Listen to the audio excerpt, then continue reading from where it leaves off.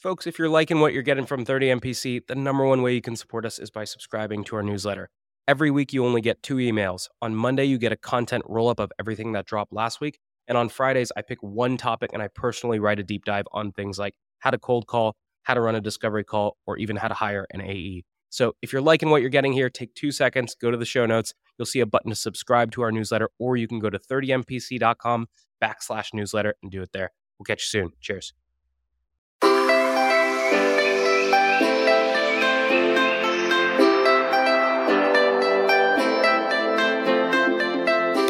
Good morning, everybody, and welcome to this episode of 30 Minutes to President's Club. My name is Armand Farouk, and I'm here with my co-host, Nick Sigelski.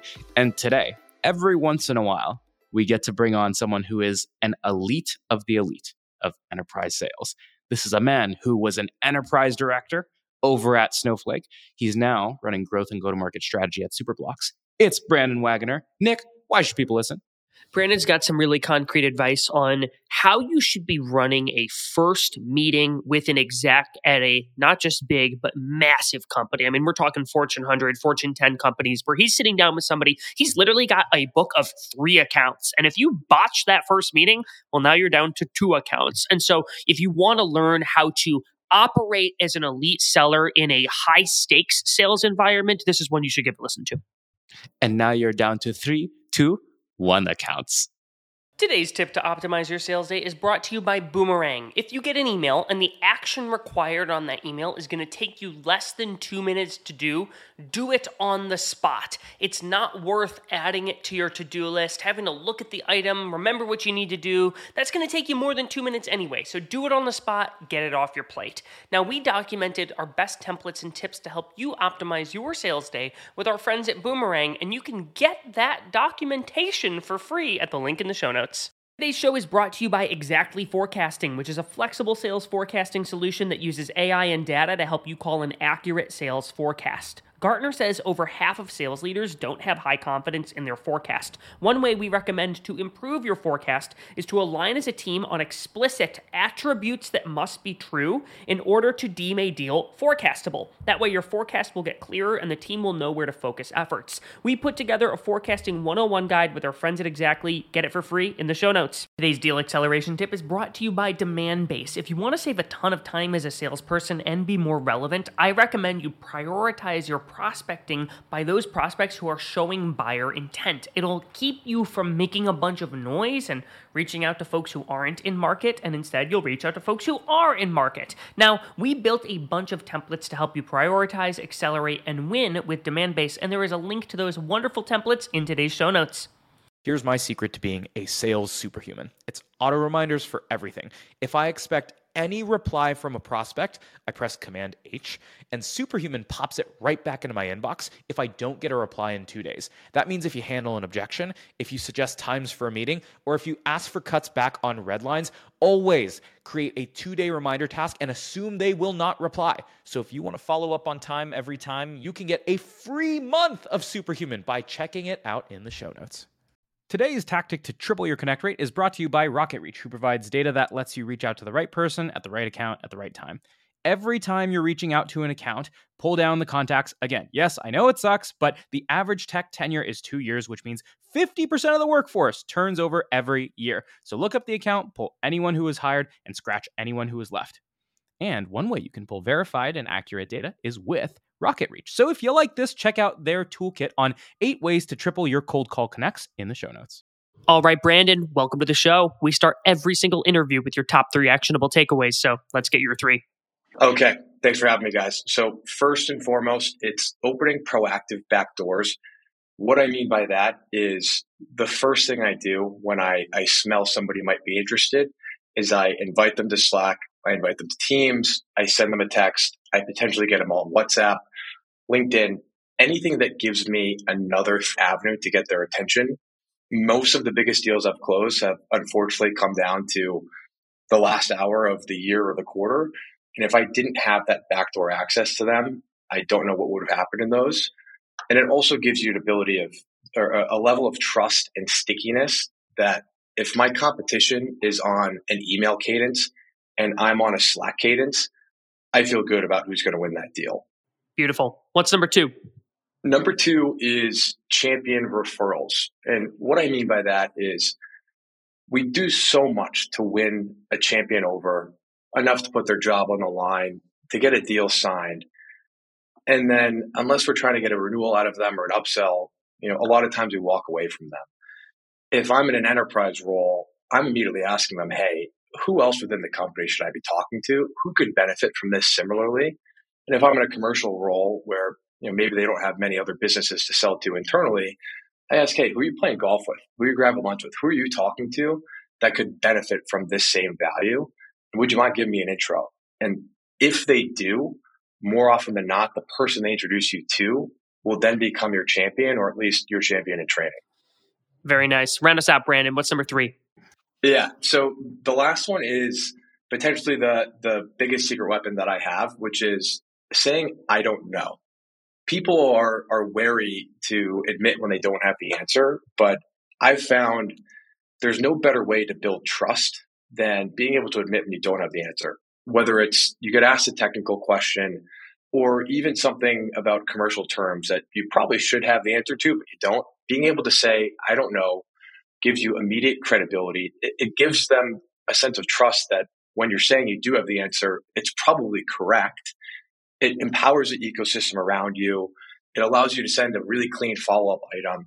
And one of the biggest lessons that I've learned in sales is that people put you in front of people that you sound like.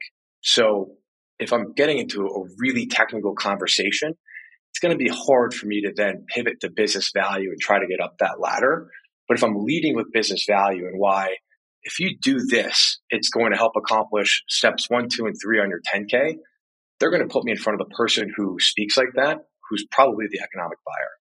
It's funny because if you do know the technical answer, you almost might be better off saying that I don't know, because if you get into the technical weeds, that usually means you aren't an above the line person either.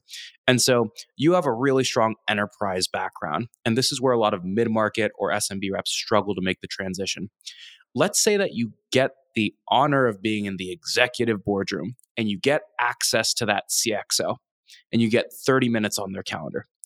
How do you spend those 30 minutes in a way that demonstrates credibility and does not waste their time? So I already alluded to it, right? The 10K is table stakes. Any public documents, anything of that nature, you got to read them. And that just gets you through the door. Something else that I do is I will always run their name through Spotify or whatever podcast app you use. 9 out of 10 times, you're going to find them on some short, quippy business podcast. The good thing about business podcasts just like this is they're 15, 20, 30 minutes. And you're going to find out more by throwing that on while you're walking to the office that you will in reading every blog they've ever written and spending hours online doing research. So I think before you even get into the meeting, preparing for the meeting is the most important thing you can do. Once you're in the meeting, I'll kick it off. I'll set an agenda, and then I'll lay out the 2 or 3 things I think they really care about based on the 10K and the additional research that I've done. And then I'll just blurt out, hey, we just met. I'm not going to make any assumptions here. Tell me why you took this meeting and how can we make the next 30 or 45 minutes most impactful for you? And then I'll just shut up, right? They're the CXO of Fortune 100 company because they know what they want. So what better way than just to let them tell us? Brandon, when you're prepping for that meeting and you're actually reading the 10K, I don't imagine you're sitting by the pool, you've got your feet up, and you're just like letting it go in one brain cell and out the other. What's your approach to dissecting the 10K so that you're able to call on that information when you're in the meeting? Yeah, so you're right. It's all about control F in this case. But to be honest, the first place and where I spend the most time is on risks. If you can save them from the worst case, I can't come in and say, here's how I'm going to make you $100 million. But I can tell you, here how I'm going to prevent risk, or here is how we're going to stop you from potentially spending X, Y, and Z amount more, right? So I think going right to the risks is most important. And then looking into the opportunities, right? You can usually tie to their growth strategy somehow or another. If you have those 2 things down pat and you know at the core what their business is, you'll be fine. Brandon, you're doing all of this research, you're pulling some nuggets from the 10K, and you're starting that meeting not by asking about their business priorities because you've tried to orient yourself around those already. You're starting with the top 2 or 3 things that you think they care about. In other words, you're starting with your point of view. Can you talk about what is the altitude of those 2 or 3 things? And maybe you can even give an example, whether it's from Snowflake or from your current gig, of what those 2 to 3 things might sound like in executive speak. I'll try to get as specific as I think I can before you cross the line of jargon, where then it's now becoming clear that I'm trying to be an expert in something that I'm not, right? And that's where you can empower yourself so much more by saying, here's what I'm thinking you care about because I'm reading this. Listen, I've never run a bank. So, some of my other customers, this is what they're talking about. Am I right? Am I wrong? A lot of the companies that I was selling into in my last year at Snowflake, it was right around the big push of the ESG, decarbonization. Everybody at the top, at least, were starting to make these massive pledges, right? And so a lot of what Snowflake did was around data sharing. And at the core, right, decarbonization, all that, it's getting data from your vendors, understanding what their practices are, being able to centralize that and analyze it, right? So if you're buying a data warehouse because you need all of these things internally, but hey, it also, it seemed like one of the biggest priorities you had, if not the biggest by 2025, is to get your handles on a real strategy for reducing your carbon footprint. How do you plan on doing that? How are you guys going to get that data? By the way, that data is all available within Snowflake right now, and here's which a bank's doing it, and they've been doing it, and here's the progress they've made. Is that something that matters to you?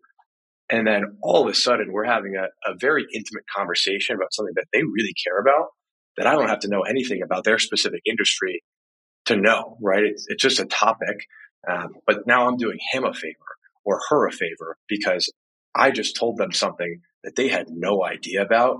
And now they're desperate for that second meeting. And now we have an opportunity. So what you're doing is you're showing up, you're making it clear that I'm not one of these randos who doesn't know anything about your business, but I'm also not pretending like I know every single thing about your business. I'm orienting myself just enough that we can have a sophisticated conversation and you can share your priorities knowing that I'm going to understand. Let's talk about what happens from there. So ideally, you identify, oh, yes, this was important to me that you mentioned up front. Maybe these are 2 or 3 things that you didn't think of that are also important to me. What is the ask to the executive at the end of that meeting? The ask is almost always to sponsor me with the right people, right? It's easy to know who the right people are. And I can even say that in a meeting, right? Here's who I think I should be meeting with. And they can acknowledge that. And I can even say over email, hey, I just met with X, Y, and Z. They confirmed, we had this great talk and they're super excited about it. And they're your boss. So you should now be super excited about it. I want an introduction to that person coming from their boss, where we're now all CC'd on an email chain. And I don't want to do the CCing. I want them to CC me because that is a ticket that holds more weight than anything I can possibly do and any message I can possibly write. I don't think you have to overthink it, but I think by this point, if I'm going to make that ask, it's because we're going down this road together now. Like at some point along the way, I said something or they said something where we click, right? There's potential for mutual value down the line. We now mutually agree on that. And now we've got 90 seconds left. It's, hey, who's going to own this? Because I know you're not going to own it. You're Mr. or Mrs. Fortune 200. So who on your team is going to drive this forward with us? And what does driving that forward look like for you? And on what timeline? And who else needs to be involved? Good, bad, or otherwise, right? If I can identify who the blocker is right there, oh my God, what a great meeting. But ideally, who's going to be my champion now that you're designated? Who are you making the kingmaker? And then from there, it's great. Would you mind sending an email right after this just so we can keep this momentum going? Shut up. Right? That's where it's, stop explaining yourself at that point. You're in this meeting together. You're now at some point trying to speak like their peer. I don't need to grovel beyond that, right? And it's a normal ask. It's a reasonable ask. I'm not asking for you to, give me a key to your house. And to what extent are you talking about communication preferences and cadences at the end of this? Because I had a meeting with an exec, probably 6 months ago, and I botched this where I didn't set clear expectations at the end of the meeting about like how we were going to stay in touch. And I ended up losing touch with that person, and I regret it really, really strongly. And so are you having that conversation with them there, or is it not as important as getting the intros to the other people? No, I think it's super important. I'll ask it, hey, do you mind if I keep you on CC, or is that going to be too much for your inbox? And that's usually the jumping off point for them to say, yeah, keep me on CC. And that's in a perfect world, the best case scenario, because then I don't have to throw anybody under the bus. I know they're always going to know that big person's on the CC. But then if they say, it'll kill my inbox, it's like, all right, great. Well, I'm going to check in with you weekly. And if weekly becomes too much, you let me know and we'll make it bi-weekly until this thing's done or you're sick of me. You can do it in a little tongue in cheek there, right? But that way they're owning the cadence, but the cadence is set. And in a perfect world, it's set pretty frequently. So just to call it out for the audience, what Brandon is doing is he's not bringing this exec through deal fatigue, because a lot of people try to turn an executive into a champion. They think this executive is going to do red lines with you. They think this executive is going to do technical validation with you, and they're not.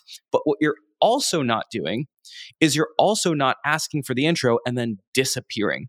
Can you talk about how you funnel information back to this executive and what those updates look like over the next couple of months as you're running the sales cycle? Anytime you talk to an executive, if they're about to go sign the check that's going to make your year, they're probably not using periods and they're probably spelling 3 words wrong, right? I'm not going out of my way to do that, but I'm going to be as short as possible so it's as easy on their eyes, right? Hey, just met with Joe. Things are going great. Next update next week, on track for XYZ, right? If I can keep it under 20 words, as short and sweet as possible, and that's when you just have good EQ, right? If they come back to me with a novella on, how concerned they are for whatever, all right, maybe now we're going to have a longer form conversation. But generally speaking, I want them to be able to look at their phone, get it in the little Apple update, and then put it down, and they know everything they need to know, and they know that I'm on top of it. Part of the power of doing this is you've met with them, you impress them, they intro you to the team, and you're staying in touch with them. So if you get stuck or blocked somewhere, you have the right to go back to that person and help them sort of put some gas on the deal so it gets moving again. What's your approach in that case? Yeah, it's delicate, right? I try not to do anything that I wouldn't want done to me, and going over my head would probably piss me off a good amount. But sometimes it needs to be done, right? And as long as you're constantly bringing it back to that one thing or those 2 things that we agreed upon, it's like, hey, I was working with Max on this. Max has gone dark on me. We had a timeline of X. I know you need to get this done by 25. If we don't have this implemented by midway 24, all of this is at risk. We've got 3 more months to do it. Is Max still my guy? Are you comfortable with this? And, you consolidate that down, but that's the point you're getting across. It's, are we on track or are we not? And we're no longer on track. And if this still matters to you, which from the beginning conversation, the only reason why we're doing any of this, you said it did, well, then I need you to intervene. Or, ideally you're still on that first thread and you just send a, hey, how's it going? And now everything's back, right? So as long as you still have that one, whatever your rock is, just stay to the rock and you'll get home safe.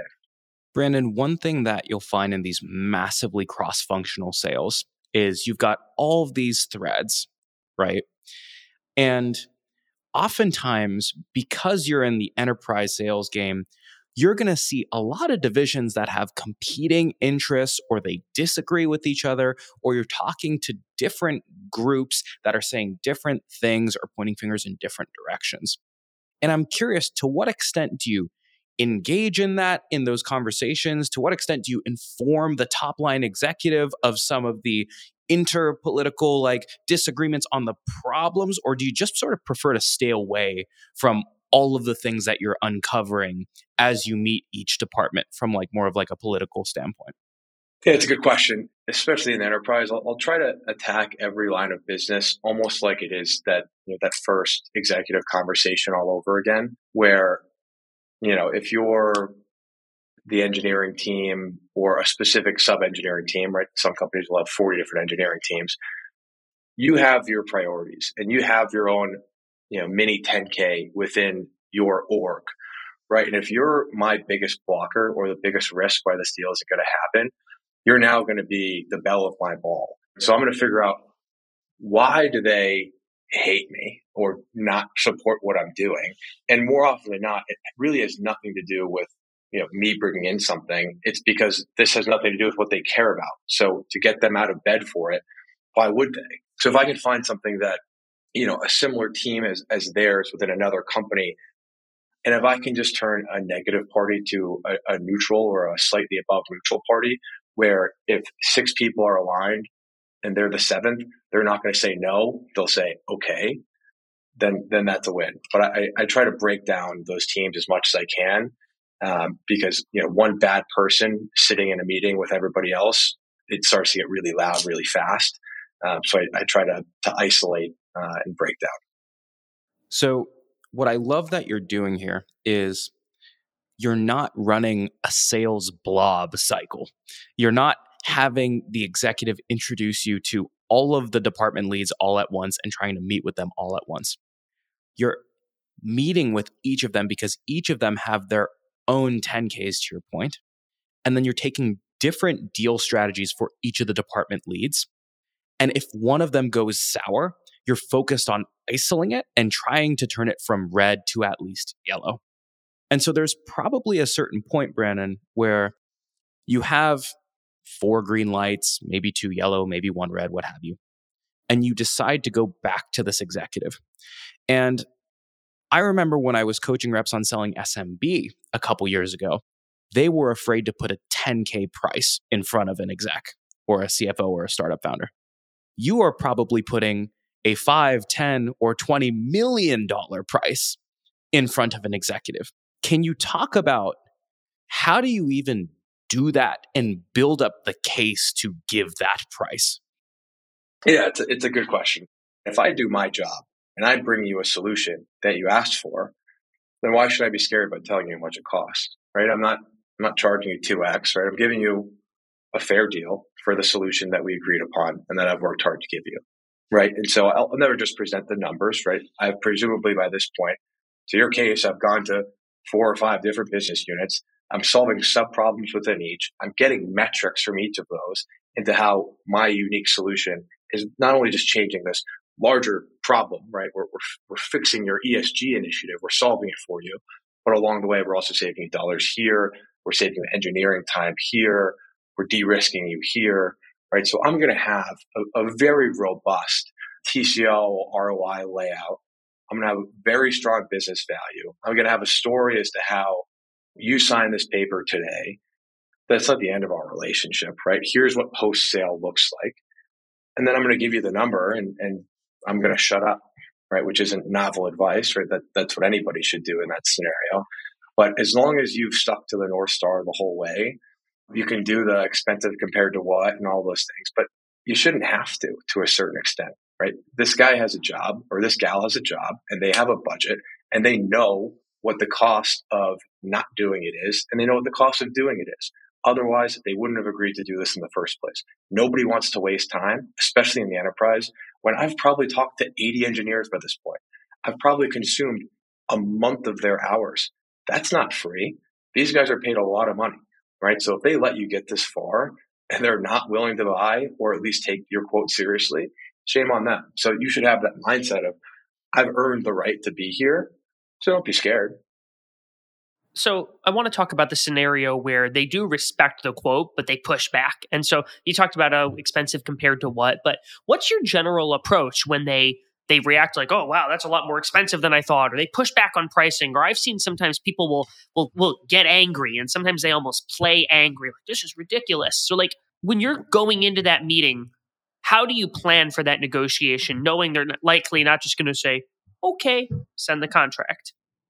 I think having transparency as much as you possibly can, right? And not everyone has this, the benefit to be able to do this, right? Some companies are still in the very much of, they're building in the pound of flesh to take it right away. But, at Snowflake and what we do here now is there's a pricing little rubric that's built out and this is what the discount is based on this amount of years for this amount of commitment. And I'll show it to you, and I'll print it out, and I'll send it to them. I'll email it to them. Hey, if you want to get a better discount, here's what it is. Here's what your price is going to be next year, right? And Slootman, God bless the guy, he had a hard press on the whole sales team that there's going to be no inorganic discounting, right? Because if Nick's out to dinner and he just bought my stuff and he goes and meets Armand, and Armand also just bought my stuff, but one of them is paying 20% more than the other, we all look like, curse word.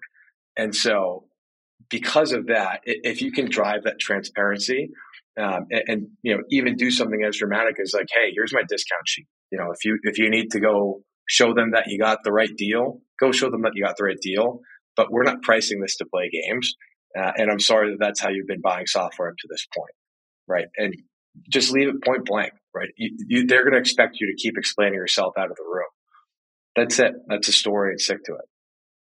Have you surfaced price at all earlier in the sales cycle?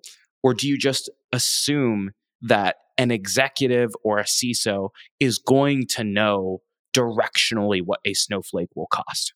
No, but by this point, if the first time they're seeing price is when I'm trying to get the deal signed, a lot of missteps have been made, because there also is the consideration of, how do I know this is sized properly, right? So at every step along the way, I'm doing a ton of vetting and validating growth numbers, who's going to use it in the first 3 months versus 6 months, right? Because I'm not going to charge you for the first, full rollout in the first month. So that's where I think you can hold your head high if you've done all of those right things.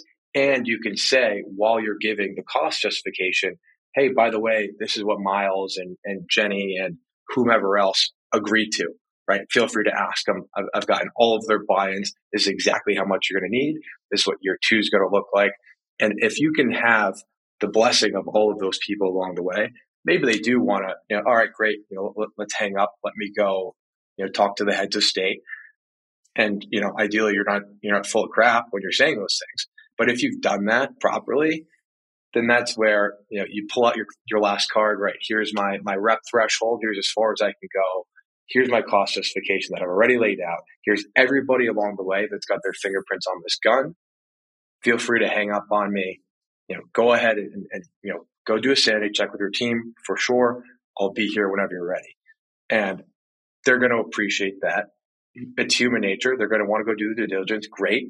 As long as you've done your job, you should be able to speak and deliver that with confidence.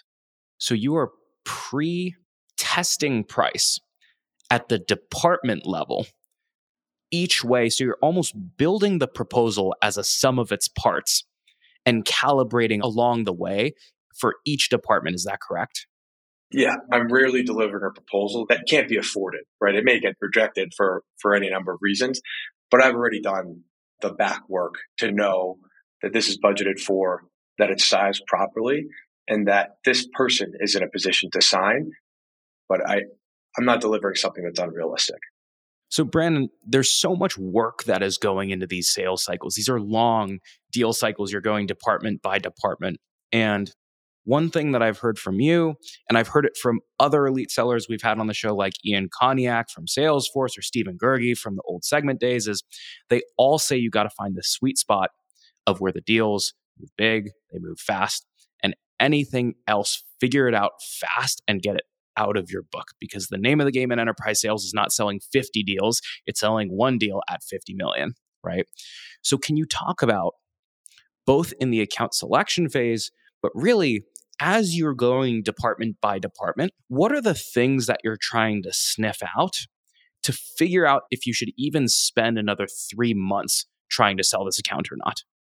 Yeah, I think one question I like to ask, that it can be a little bit cheeky. So, you definitely have to earn the right and know the audience. But if I have somebody that I think I've got a level of trust with, or, God forbid they're a champion, then I'll ask point blank, like, hey, if your budget gets cut in half, right? If your CFO shuts the doors, is this going to get above the line, or is this going to get cut with it, right? What has to go? And if I think it's a foregone conclusion that they're going to buy, but maybe now the question is how much.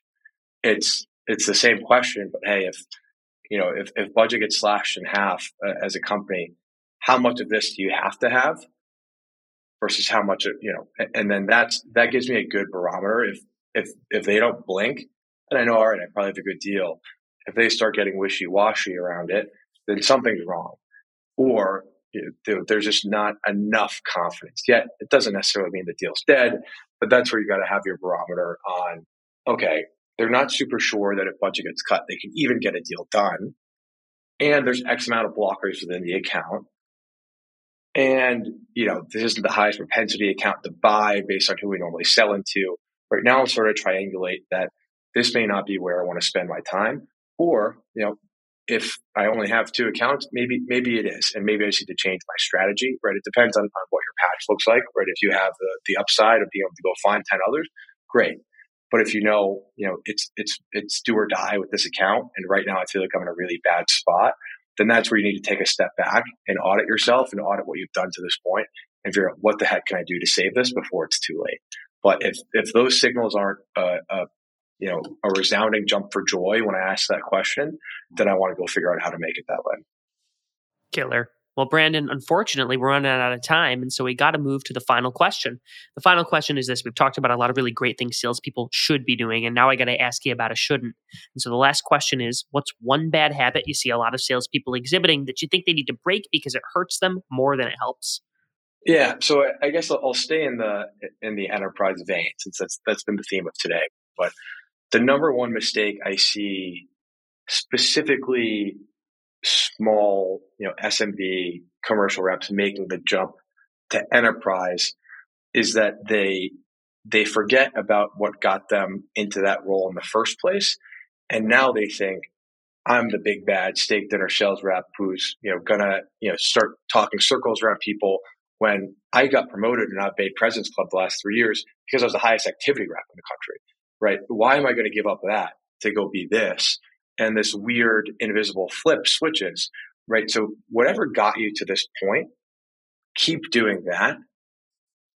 Be authentic to yourself, right? You can smell BS from a mile away. So don't try to be something you're not, right? And just because now you're selling into one account when you sold it to 100 doesn't mean your activity should drop, right? Now you have 100 accounts. They all just wear the same uniform. So I think sticking to those principles will prevent you from gaining the freshman 15 of sales, which is you're not going to hit your number. Love it. Brandon, thank you for joining us. Everybody stick around for a 60-second recap coming up soon.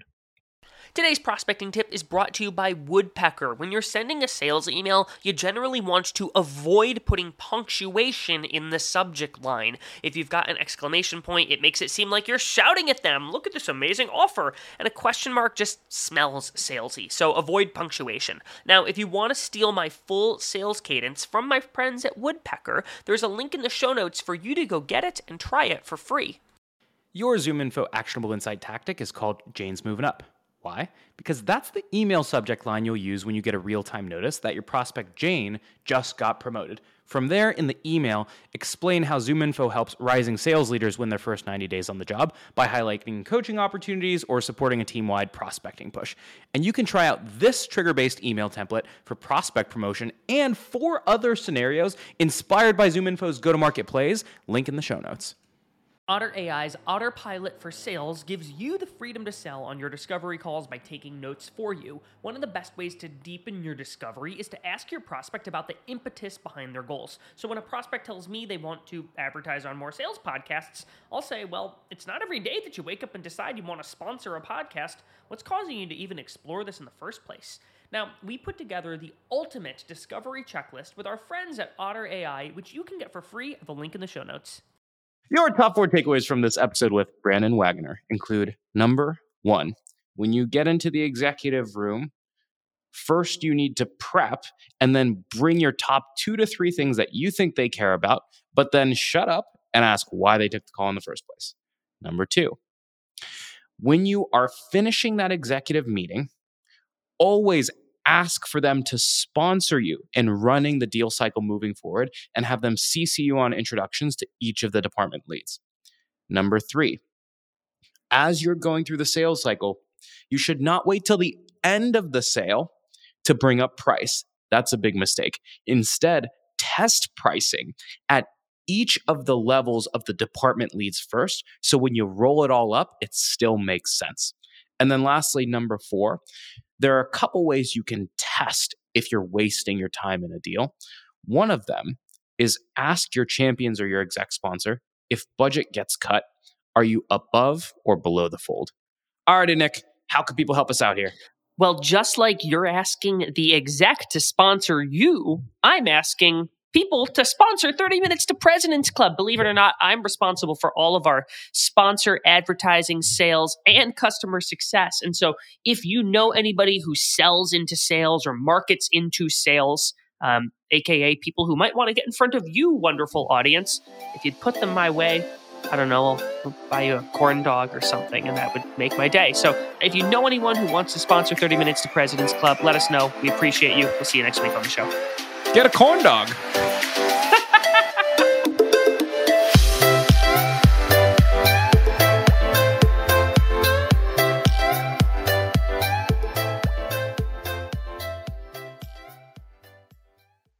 Today's show is brought to you by Exactly Forecasting, which is a flexible sales forecasting solution that uses AI and data to help you call an accurate sales forecast. Gartner says over half of sales leaders don't have high confidence in their forecast. One way we recommend to improve your forecast is to align as a team on explicit attributes that must be true in order to deem a deal forecastable. That way your forecast will get clearer and the team will know where to focus efforts. We put together a forecasting 101 guide with our friends at Exactly. Get it for free in the show notes. Today's deal acceleration tip is brought to you by Demandbase. If you want to save a ton of time as a salesperson and be more relevant, I recommend you prioritize your prospecting by those prospects who are showing buyer intent. It'll keep you from making a bunch of noise and reaching out to folks who aren't in market, and instead you'll reach out to folks who are in market. Now, we built a bunch of templates to help you prioritize, accelerate, and win with Demandbase, and there is a link to those wonderful templates in today's show notes.